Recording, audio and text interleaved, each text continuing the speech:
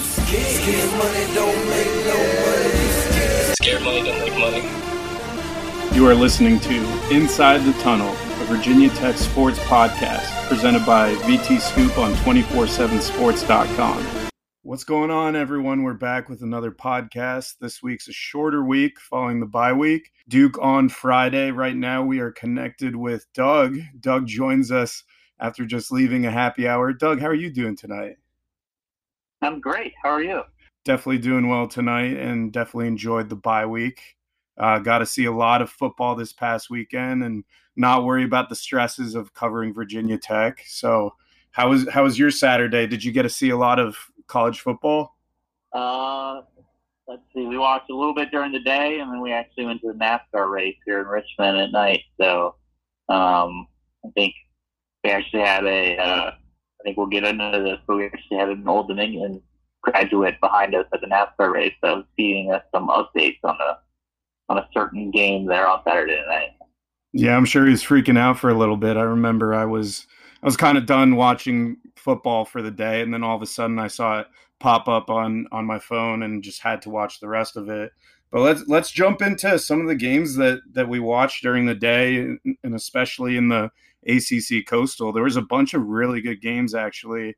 I saw a little bit of everything, caught some highlights, but were there any you want to start on the Virginia game? What stood out to you about that? Old Dominion almost pulling the upset.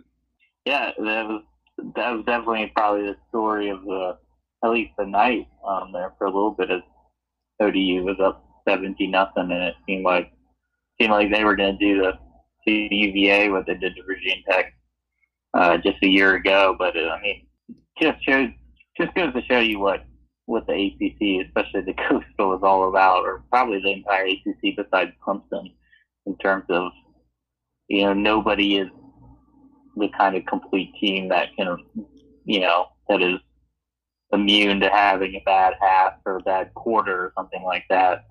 UVA's got a great defense and a good quarterback, and if you can shut down their offense like Old Dominion did in the first half, and then kind of control the game with a running game and not turning the ball over, you got a chance to beat them. And I think that's probably the case with just about every team in the ACC except Clemson. Bryce Perkins is a great quarterback. They've got a good defense. There are going to be situations that UVA struggles, just like the rest of the ACC. So I wasn't as surprised, by that score line, at least through halftime, just because the ACC is such a crapshoot these days. What I knew of the ACC Coastal was just thrown out the window, just because it seems like every team is vulnerable. UNC lost to Appalachian State. I know they're the giant killers, so to speak. Yeah, a lot of these teams showed a lot of vulnerability, especially UVA. I think, everyone's tabbing them as this ACC Coastal champion already, and credit to them for going 4-0 and fighting off the 17-0 deficit. But that's a scary game for Virginia, and it just showed that Bryce Perkins, especially late into that game, he was taking a lot of shots. He had to come out for a play at one point. Looked like he was down for a long time and eventually got back up, but they have to find ways to keep him healthy because he's the complete key to that team. Another game that really caught my attention was the Miami game because of the lack of all the action. They beat Central Michigan 17-12 in a snooze fest. So I think their offense is one of the worst in the ACC Coastal, just with that offensive line having so many problems and just their quarterback controversy. And then their defense is one of the best. So I don't know if you got to catch any of that game. I hope you didn't, but it showed a lot of weaknesses in Miami's armor. I think what Miami, that game in particular, just shows you is just what youth can do for you, especially on the offensive line.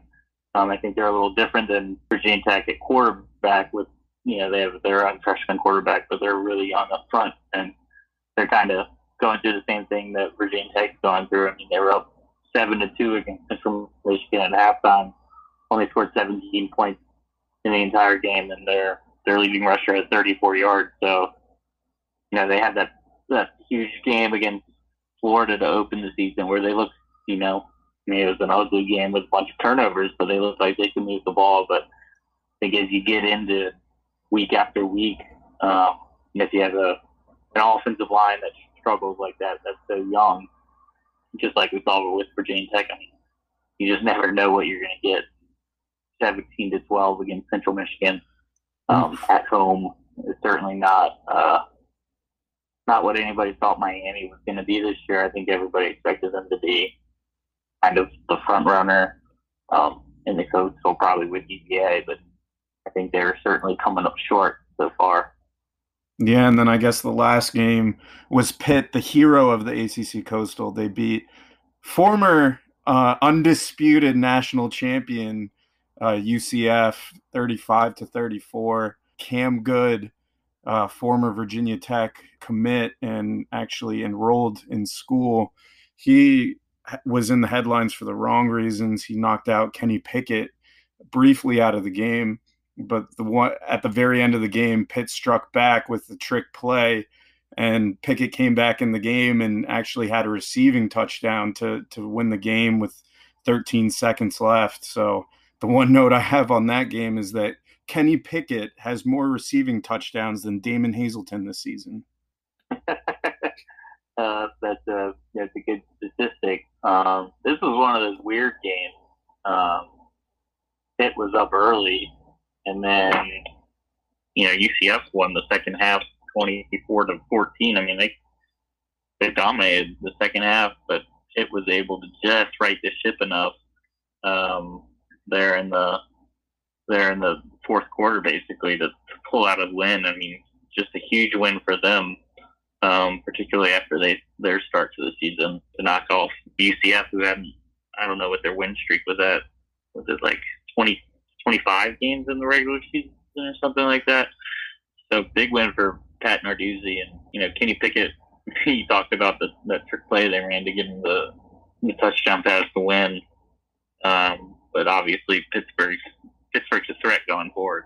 Yeah, I think they're the one team that improved their stock the most over the last week. I think UVA showed a little bit of concern. UNC obviously losing to a non-Power 5 school in Appalachian State, and then Miami winning by 5 against Central Michigan at home. So definitely not the brightest of weeks for the ACC Coastal, but let's move on to some Virginia Tech storylines. There wasn't much over the bye week, obviously no game being played. They did have a press conference yesterday and kind of discussed health statuses of a few players. Jerry Kill finally came up to the podium and discussed what he saw. But I want to jump in right away. The biggest storyline, perhaps, is Damon Hazelton. Now, we haven't seen him all season long. We did see him warming up against Boston College. As it turns out, he was dealing with some injuries in the preseason, looked to be healthy for the Boston College game, but then after that, maybe during practice, re-injured his hamstring. Haven't seen him dressed for games since the Boston College game. So Fuente was talking about him and kind of has to watch his words because he seemed fairly optimistic he would play against Old Dominion. That didn't happen, obviously. It doesn't seem like he's going to suit up. So this situation is just very weird because fans are obviously questioning what's going on. Is it Fuente? Is it Damon? But it just seems like there's an injury issue. I don't know if you have any more to add on that. Yeah, hamstrings are notoriously difficult to get rid of. They can obviously creep back up, especially at the wide receiver position. Anytime you take off on a route, you could come up lame with a pulled hammy again. Obviously, Virginia Tech would love to have him back. He's a huge threat at receiver, and if you compare him with Trey Turner and then what Tavion Robinson has done inside, and add in Hezekiah Grimsley, that's the kind of receiving core that you kind of thought Virginia Tech would have at the beginning of the season. So, it would be huge to get him back as essentially, and, he was the number one receiver for most of the year last year. So if you get him back with Turner, I think you got 2 number one receivers, and that completely changes what opposing defenses are planning for. So his health, as we go into Duke and Miami and the rest of ACC plays, huge. I think sitting out ODU and Furman is fine. If he felt that his hamstring was still giving him issues, or if he re-aggravated it before Old Dominion or something like that. I mean, those are two games that Virginia Tech they struggled to get through, but they got through them. And I don't think anybody would be happy if Hazleton was out there running against Furman and pulled up lame with a hamstring and missed the next 3 or 4 weeks. So just getting him back 100% is probably the priority right now, whether it happens this week or next week or even going forward. I think that's one of the big stories, I think, for the offense the rest of the year. Yeah, and we'll see. I don't think we'll see him against Duke, unfortunately. But one rumor I do want to dispel is that he's sitting out for NFL reasons, kind of protecting himself. All I got to say to that is if he's a fringe NFL prospect, okay. But it's not in his best interest to be sitting out right now. I'm sure if he were healthy, he'd be playing. So saw a lot of chatter about that. It's just not the case at all. Some good news, though, is that Tywan Garbett seems to be eyeing a return against Duke. Bud Foster was speaking at the weekly press conference, said that he anticipates that Garbett will be available. So obviously a big addition to the defensive line, one that has been playing solidly. Granted, it's against Furman and Old Dominion, but he's a guy that was projected to be a starter and is, I guess, considered the top overall pass rushing presence. So, him coming back is definitely a huge plus. Yeah, he's the clear number one defensive end, and anytime you can get a starter like that back is huge. I mean, you go from splitting time with Eli Adams and Davian Beckton and Jalen Griffin at that defensive end spot. You're splitting up 20 snaps a pop there. Maybe Eli Adams was playing a little bit more there at the end, but those guys aren't ready to play as redshirt freshmen that much. Tywan Garbett is the guy that's supposed to be the number one defensive end, and if you can slide him back into the number one defensive end and then play Adams or Beckton or Griffin in a more backup role where they're playing, only a series here and a series there. That's the role that they're more ready for. So that would be a big boost if Garbett can come back healthy and ready to roll.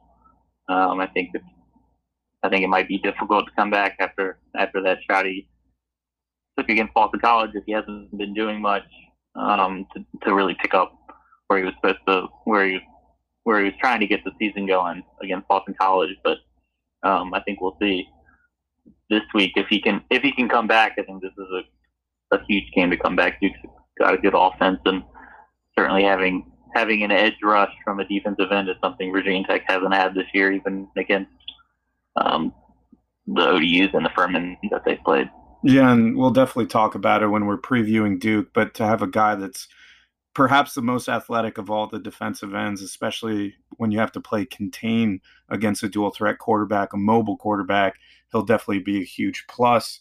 Speaking of huge pluses, and I don't know why I necessarily have to address this, but Keyshawn King, 100% healthy. He confirmed that himself amid also talking about his interest in dirt bike riding. So that was interesting. But I watched that play a few times when he was near the goal line and kind of got rolled up on. It looked like his season was going to be done after that, but somehow, some way, he's 100% healthy.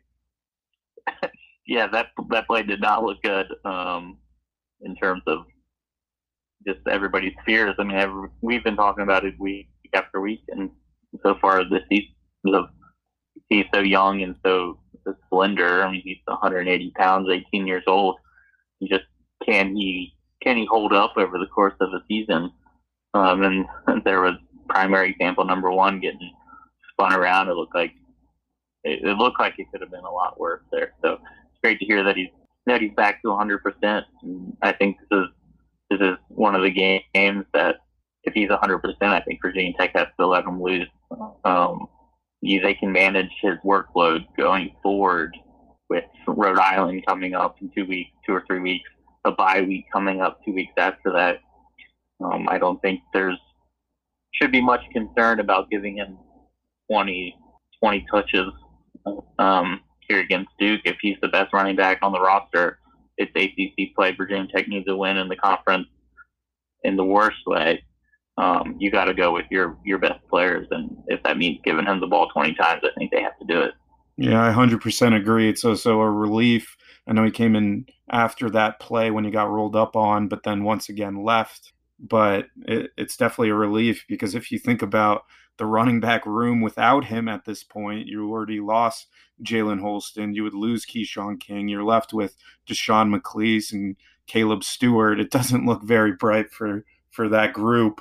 But luckily, full health will certainly see a big workload against Duke if Virginia Tech wants to win that game. The last storyline of, I guess, the off week was Jerry Kill. He finally got to speak to the media. Lucky for him. But I thought it was interesting that of his many points, his biggest overall concern with evaluating Virginia Tech just a few weeks into the job, it was the offensive line. And I know we've talked a lot about it, but it is an intriguing conversation to keep track of throughout the season. He mentioned that you need to lock down 5 guys, that there's been so much attrition or changing of positions on the offensive line. So I don't necessarily know what the status is with a lot of the offensive linemen that were injured. TJ Jackson, I believe that Zachariah Hoyt was practicing this week, so I'm pretty 50-50 on him coming back. But I don't know if there will be a change with Doug Nestor at right guard. But I just wanted to see your thoughts on the current state of affairs on the offensive line. I mean, that's the big question when our ACC plays, just how the offensive line is going to hold up. I don't think anybody disagrees with Jerry Kill that they need to get the 5 going week after week here. Certainly the last 2 games, Luke Tenuta has taken over for Silas Danzy at right tackle in the second half. I don't see that that rotation continuing. I think Tenuta, if he's going to have to take over 2 games in a row at right tackle against Furman and ODU, you have to give him the starting job entering ACC play. So I think he's the right tackle. It'll be interesting to see what they think about moving Danzy inside to right guard, or if Doug Nestor needs to continue out there. I still think they just need to get more experience up front and get older in any way they can. Obviously, Tenuta's been there a year, but he's still brand new. Nestor's a true freshman, and so whether you bring back TJ Jackson if he's healthy, who's been around, or Danzy, obviously in a second year as a starter, and then you mentioned Zachariah Hoyt back at center. Getting him back is pretty similar to getting a guy like Hazelton back or Garbutt back as a projected starter. When you can go from a guy like Brian Hudson, who wasn't expected to play this year, he's probably the 4th center, he's a true freshman.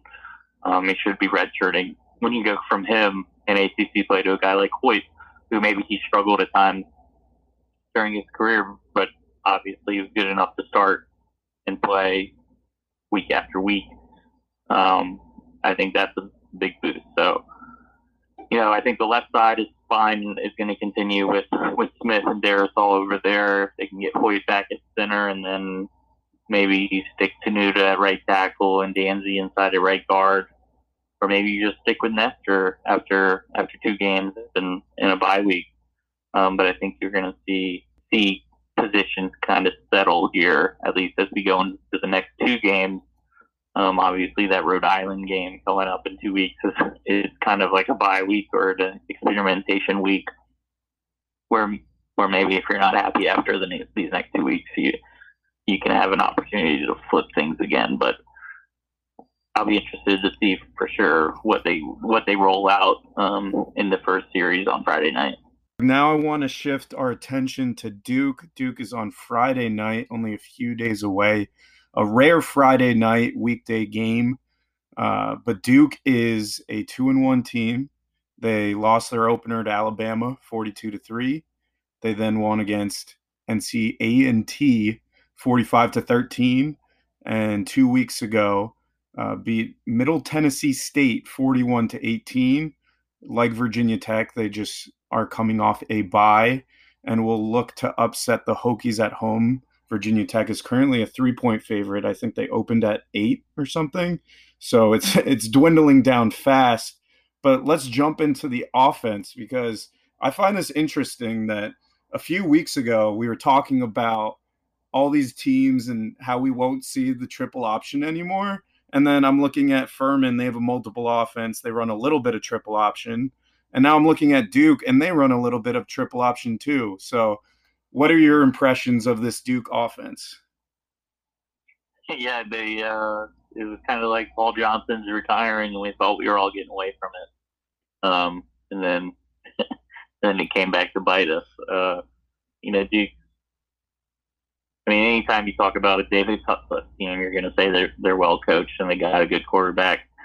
And that's no different this year. Quentin Harris is their senior quarterback.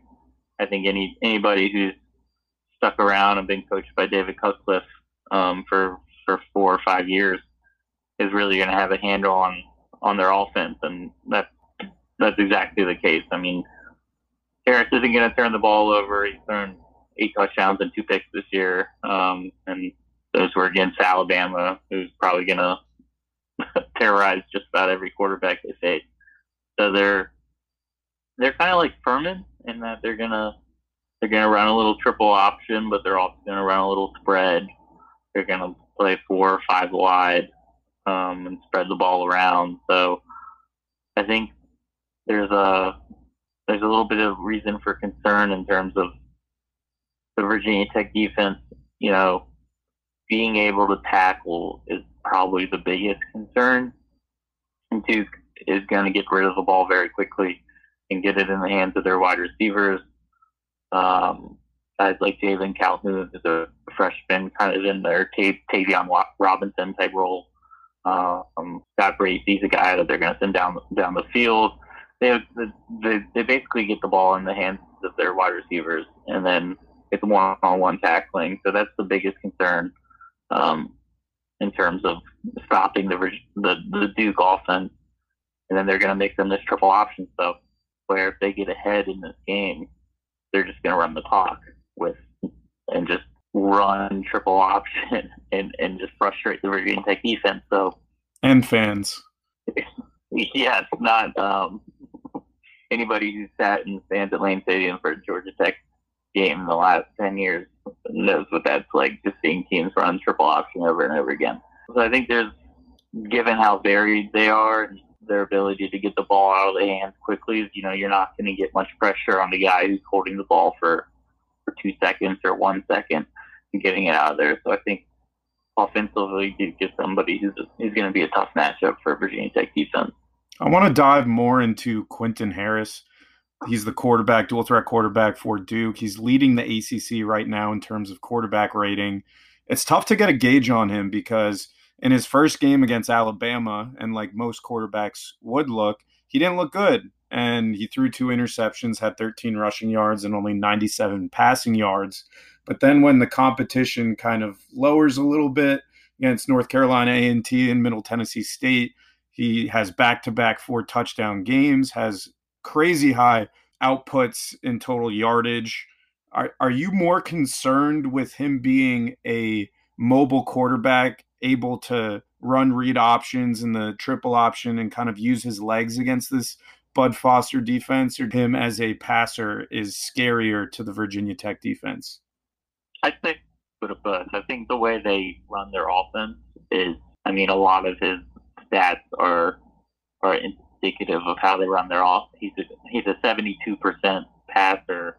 He's not throwing the ball downfield every time and completing 72% of his passes. A lot of his completions are on these simple, quick crossing routes over the middle and things that 5 wide and 4 wide sets that they're simple throws, and that's just a huge part of their offense. So he will throw the ball down the field.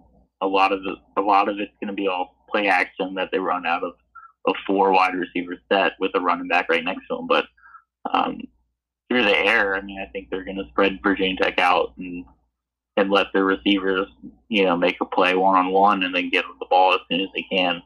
So through the air, that's what's concerning. But then I think you touched on it, his ability on the ground and quarterback draws and read options just adds another layer.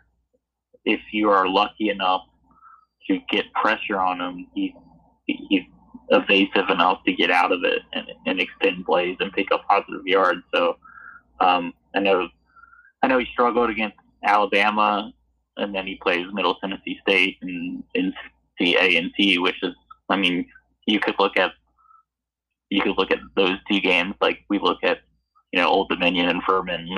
You gotta look at through the eyes that at the end of the day it was Furman. You gotta look at these last two Duke games.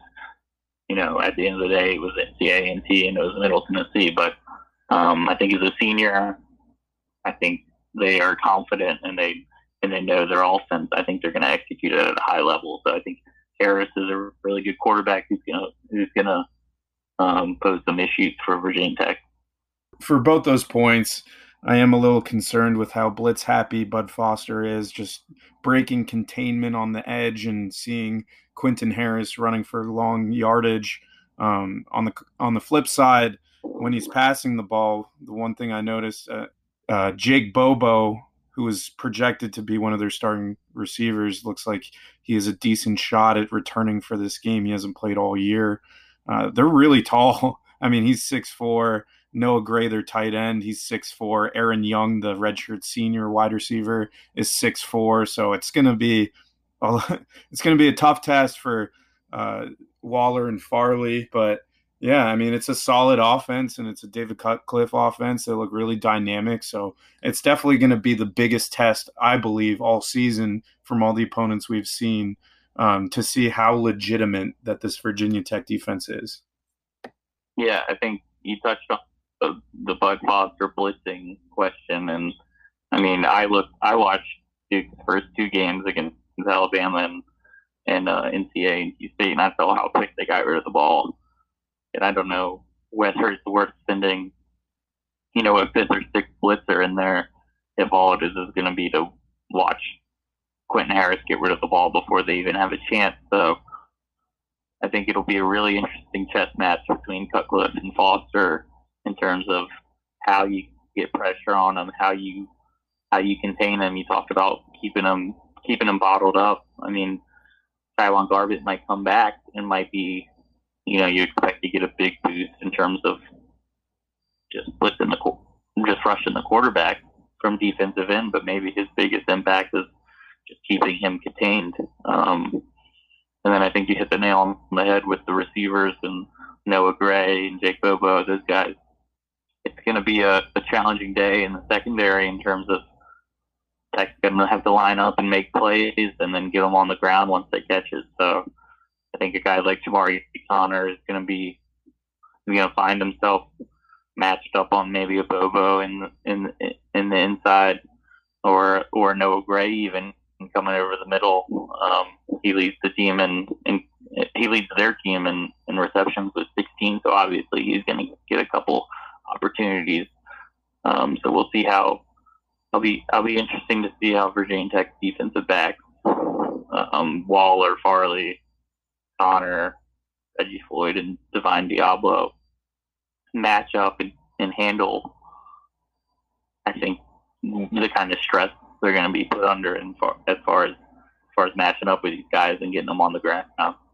Yeah, the last thing I want to key in on the Duke offense is the players to watch out for.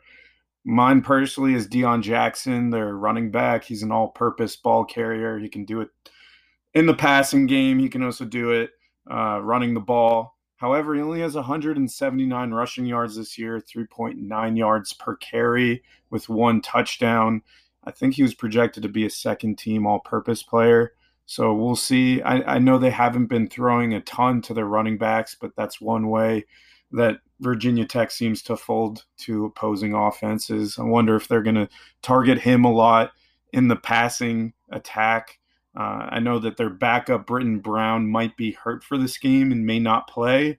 So we'll see. It seems heavily that the running game will be dependent on Quentin Harris and Deion Jackson. But, any singular players stand out to you as, must stop this guy in order for Virginia Tech to win? For sure. I think if they get a running game going with Harris and Jackson, I don't think Virginia Tech can stop Duke. If you're gonna start with an effective running game that picks up yardage and then add in the passing game that starts throw on top, I think it'll be really interesting.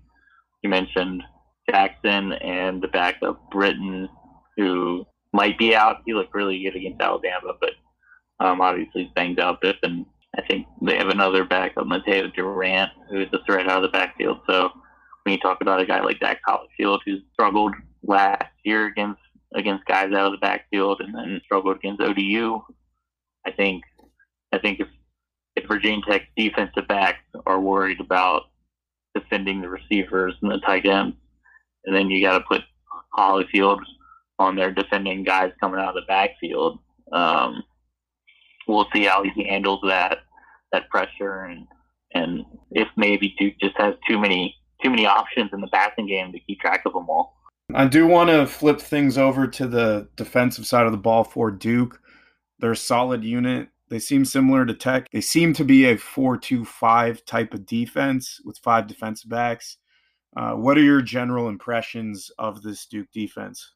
They're a fast, aggressive, athletic group. I think particularly in the front 7. They got a middle linebacker named Kobe Kwanzaa, and he's flanked at linebacker by Brandon Hill and Shaka Hayward. Both are guys that split time there at the second linebacker there. But they're rangy and they're going to run sideline to sideline. Watching them in that first quarter against Alabama was impressive. And then up front they got a host of defensive linemen that are gonna be issues. Derek Tangelo, the defensive tackle, was pretty good.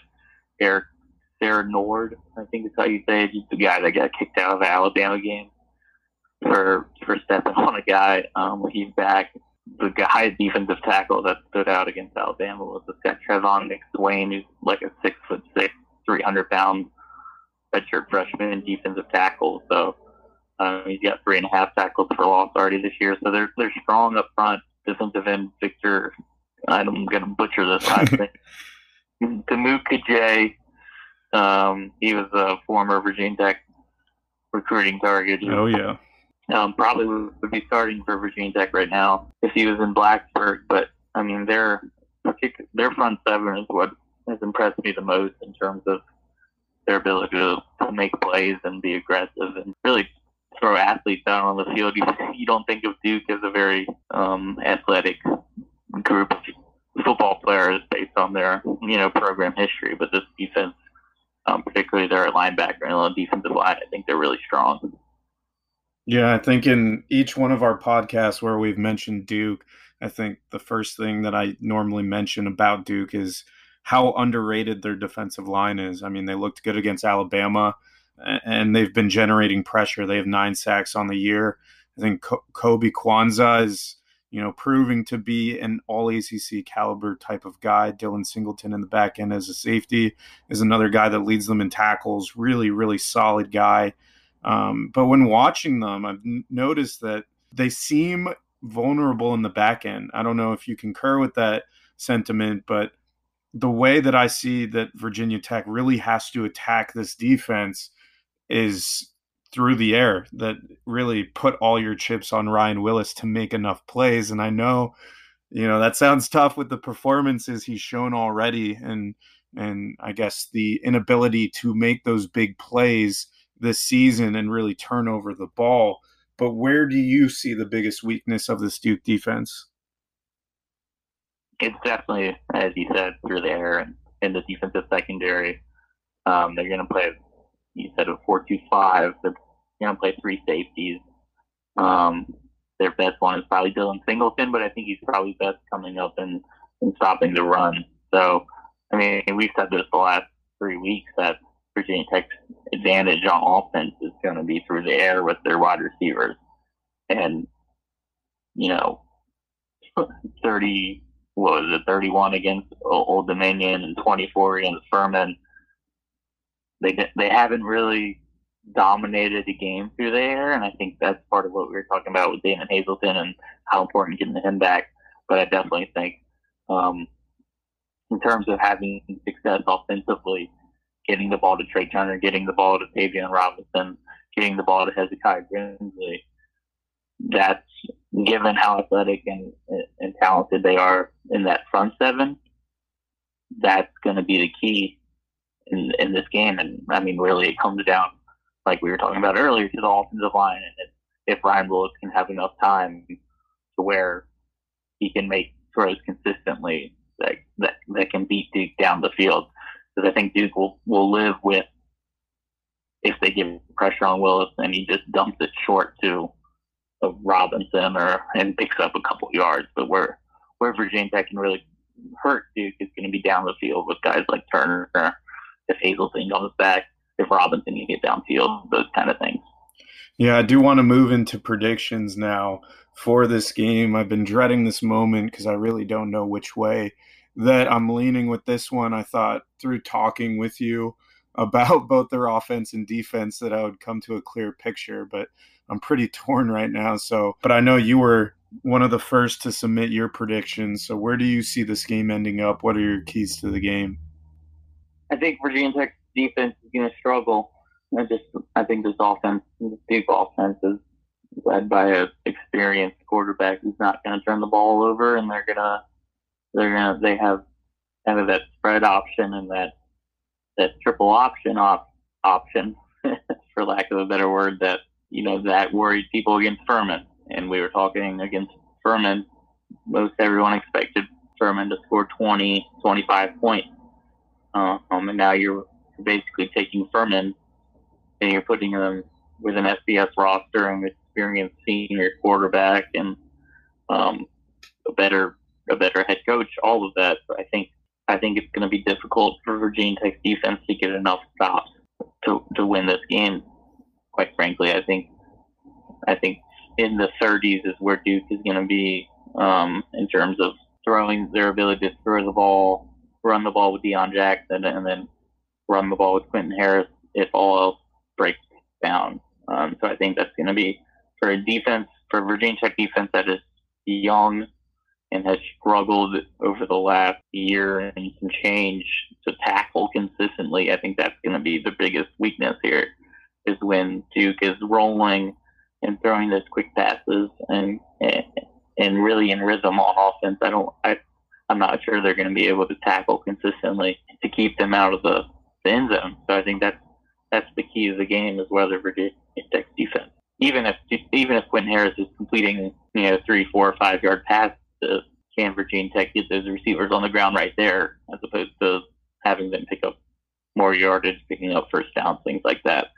So I'm skeptical of whether that can happen. Maybe Bud Foster's defense can throw up a classic Bud Foster game, and on a Friday night in Lane Stadium, that can help out and they can limit them a little bit. But looking at them and how they've played, even against Alabama when they lost, was it 42-3 or something? Looking how they've played, I think they'll be ready to come in, and I've actually got them beating Virginia Tech right now. That's a change from just last week on this podcast, but just watching them play, I was really impressed offensively, and I'm not sure Virginia Tech's defense is ready yet to completely shut someone down. Yeah, I remember saying last week that I believe that Duke would win this game. If you guys listened to that hour and 40 long amazing podcast last week, then thank you so much if you got to that part. But in terms of what I think will happen a week later, I think both my major concerns and where I need to see improvement from really both lie on the offense. I know you touched on the defense being, the most questionable part, and I agree with a lot of your sentiments, but I think that the offensive line going against that athletic front, will they be able to keep Ryan Willis healthy and stay, in the pocket throughout the game, comfortable and be able to read the offense and make it run up to standards? We saw last year when they beat Duke that that was one of his best games, if not his best game as a Virginia Tech quarterback. So I think that after 2 weeks ago when he took a beating against Furman, and I know there were rumors flying around on the interwebs about his shoulder and his ankle. His shoulder's fine. I know that he was in a walking boot, but he should be fully healthy. Expect him to play against Duke. But, just seeing him comfortable and really going through his progressions. And that's really my second point right there. He first needs the offensive line to protect him against a really good defensive front seven in Duke. And then two is making the right decisions and not turning over the football. Obviously, the number one key to any game is usually the turnovers, and Virginia Tech has been horrid in that department. They're worse than all of college football, giving up the football, fumbling it, and throwing interceptions. So if Ryan Willis can take care of the football, go through his reads and not get hit and pressured and forced to run around a lot on maybe not a 100% ankle, I think Virginia Tech will be fine against this Duke defense. And then, like you mentioned, defensively, can they contend with these perimeter guys that are super lanky and athletic, and then stopping the running quarterback? Like you said earlier, it's going to be a chess match. If Bud Foster sends a blitz, what will Cutcliffe do? What play will he call? So it's going to be interesting. I think there'll be big plays on both sides. I really do think it's such a 50-50 game. And it's interesting because I think I view Duke higher than a lot of other teams in the ACC Coastal. They don't make a lot of mistakes. They're not incredible in any given category. They're just very solid in every single aspect of playing football, and that always makes them scary. So I think definitely turnovers will be a major storyline, as they always are, but especially in this game and playing at home. And then two, Ryan Willis's ability to really read the defense. And I know they mix up coverages very well. So it's going to be a tough night for him, but he handled it well last year. This is a team that he saw last year and played against last year. So we'll see if he sees any familiarity in their schemes, if he's able to read them better because of that. And definitely coming off a bye week, if he has more confidence in the guys around him. Yeah, I think in terms of what this game is going to be, if we're talking about both offenses being effective, you're going to get up into the high 20s, into the 30s in terms of points for both squads. So which offense do you trust to not turn the ball over, to not shoot themselves in the foot, to not get stopped, on the key drive of the game in the second half?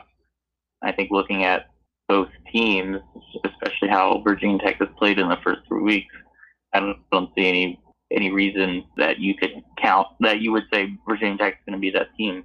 From Willis's interceptions to the fumbles to the offensive line struggles, I just don't see Duke's offense in the second half. If things are tight and it's been back and forth and a little bit of a shootout, do you trust the guy like Quentin Harris, who's been pretty good this year and as a senior quarterback and all that stuff against, or do you trust Ryan Willis, who turned the ball over 4 times against Boston College and threw for 123 yards against Furman? I kind of lean with Duke there in terms of if we're going back and forth each possession, who's going to blink first.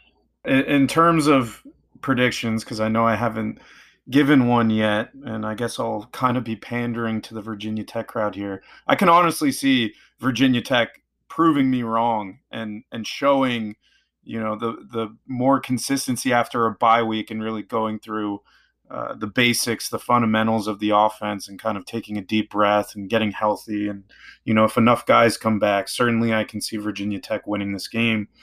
On the contrary, I certainly trust Duke's offense more at this point in time. I think they've proved it. Sure, they lost against Alabama as almost any other team would. I don't know exactly what to expect out of this Duke team just because they've played really good, possibly the best competition they could in week 1, and then, pretty subpar competition 2 weeks in a row after that. So I think somewhere in the middle, Duke will show up, and I think that's good enough to pull off the upset in Lane Stadium on Friday night. So I think it's going to be a 34-31 Duke victory. But I can be easily convinced that Virginia Tech will win with that same score line. So I'm just very torn. I think this is the biggest 50-50 game of the year, just because you never know. I know last year I really wanted to go with Duke, and look how that one turned out. So just giving my opinion here, but that's all the time we have for tonight. We'll see if Virginia Tech can prove both Doug and I wrong. But Doug, thank you so much for leaving happy hour and joining us on this fine Tuesday evening. I appreciate you hanging in there with me as I had to wind down happy hour there here in Richmond, Virginia. Hey guys, it's Matei once again here to cap off the end of this episode. I promise I'll keep it short, but to continue on with Matei's takes, I'll give you a couple players to watch out for just ahead of the Duke game. The first player I got is Trey Turner. I think this is a very important game for him. Doug and I talked a lot about how the offensive line really needs to step up and keep Ryan Willis safe and secure in the pocket. I think if he has enough time, there's no reason that Trey Turner shouldn't have one of those pop-off games on Friday night in Lane Stadium. These are the type of games that he makes his biggest impact. He has 12 catches, 138 yards, and a touchdown receiving on the year, and 6 rushes for 75 yards and a touchdown. I think he's going to be used in both aspects, the pass catching and running the football on end arounds with Virginia Tech's limited supply of running backs. I think it will be a threat for the Virginia Tech offense to kind of go with that perimeter play, bring Trey Turner around on an end around, see if he can get some positive yards. He's averaging 12 yards per carry, so we'll see if he can make a big play in that regard. As far as one-on-one coverage, or if he's double teamed, it'll open up routes for other guys, but it needs to be the Trey Turner show. And I think that if Ryan Willis has enough time for Turner to develop his routes, to get deep down the field, to make those deep slants across the middle, that he should have a really big game. On the defensive side of the ball, I think this is a big, big, big test for Chamari Connor. I think he's going against a very solid tight end in Noah Gray, the 6'4", 240-pound tight end out of Duke. He's going to need to be covering him. He's averaged 5 catches per game. He's a pretty consistent option for Quentin Harris in the Duke offense. I think Chamari Connor is going to have to be sure-handed in his tackling, but I also think that Bud Foster will be sending him up a lot on blitzes, try to get Quentin Harris off guard, rolling out of the pocket on passing plays. But the last aspect of his game, and I know it's requiring a lot for a first-year starter, is containment. I think when we've seen rotation, whether it's defensive linemen or at that nickel position, the containment has been breached multiple times this season, which has allowed big plays for the opposition. I think the one constant of this defense has to be keeping Quentin Harris in that pocket. You cannot let him escape, extend plays, go outside and throw it down the field, or use his legs to get a first down. I think that's going to be way too crippling for the defense, and I think Chamari Connor is going to play a major role in that. So we'll see what happens. I do have high hopes for Virginia Tech to keep this game close. I think that Duke is a really solid team in their own regard. I think they're always well coached. We always talk about Coach David Cutcliffe. He's really good at what he does. I mean, look at Daniel Jones now. He's a superstar in the NFL for the Giants. So Quentin Harris definitely taking a couple pages from Daniel Jones and the Duke offense and running it to its optimal performance. But we'll see. I think that Virginia Tech definitely has enough tools to make this game interesting. They should win this game at home.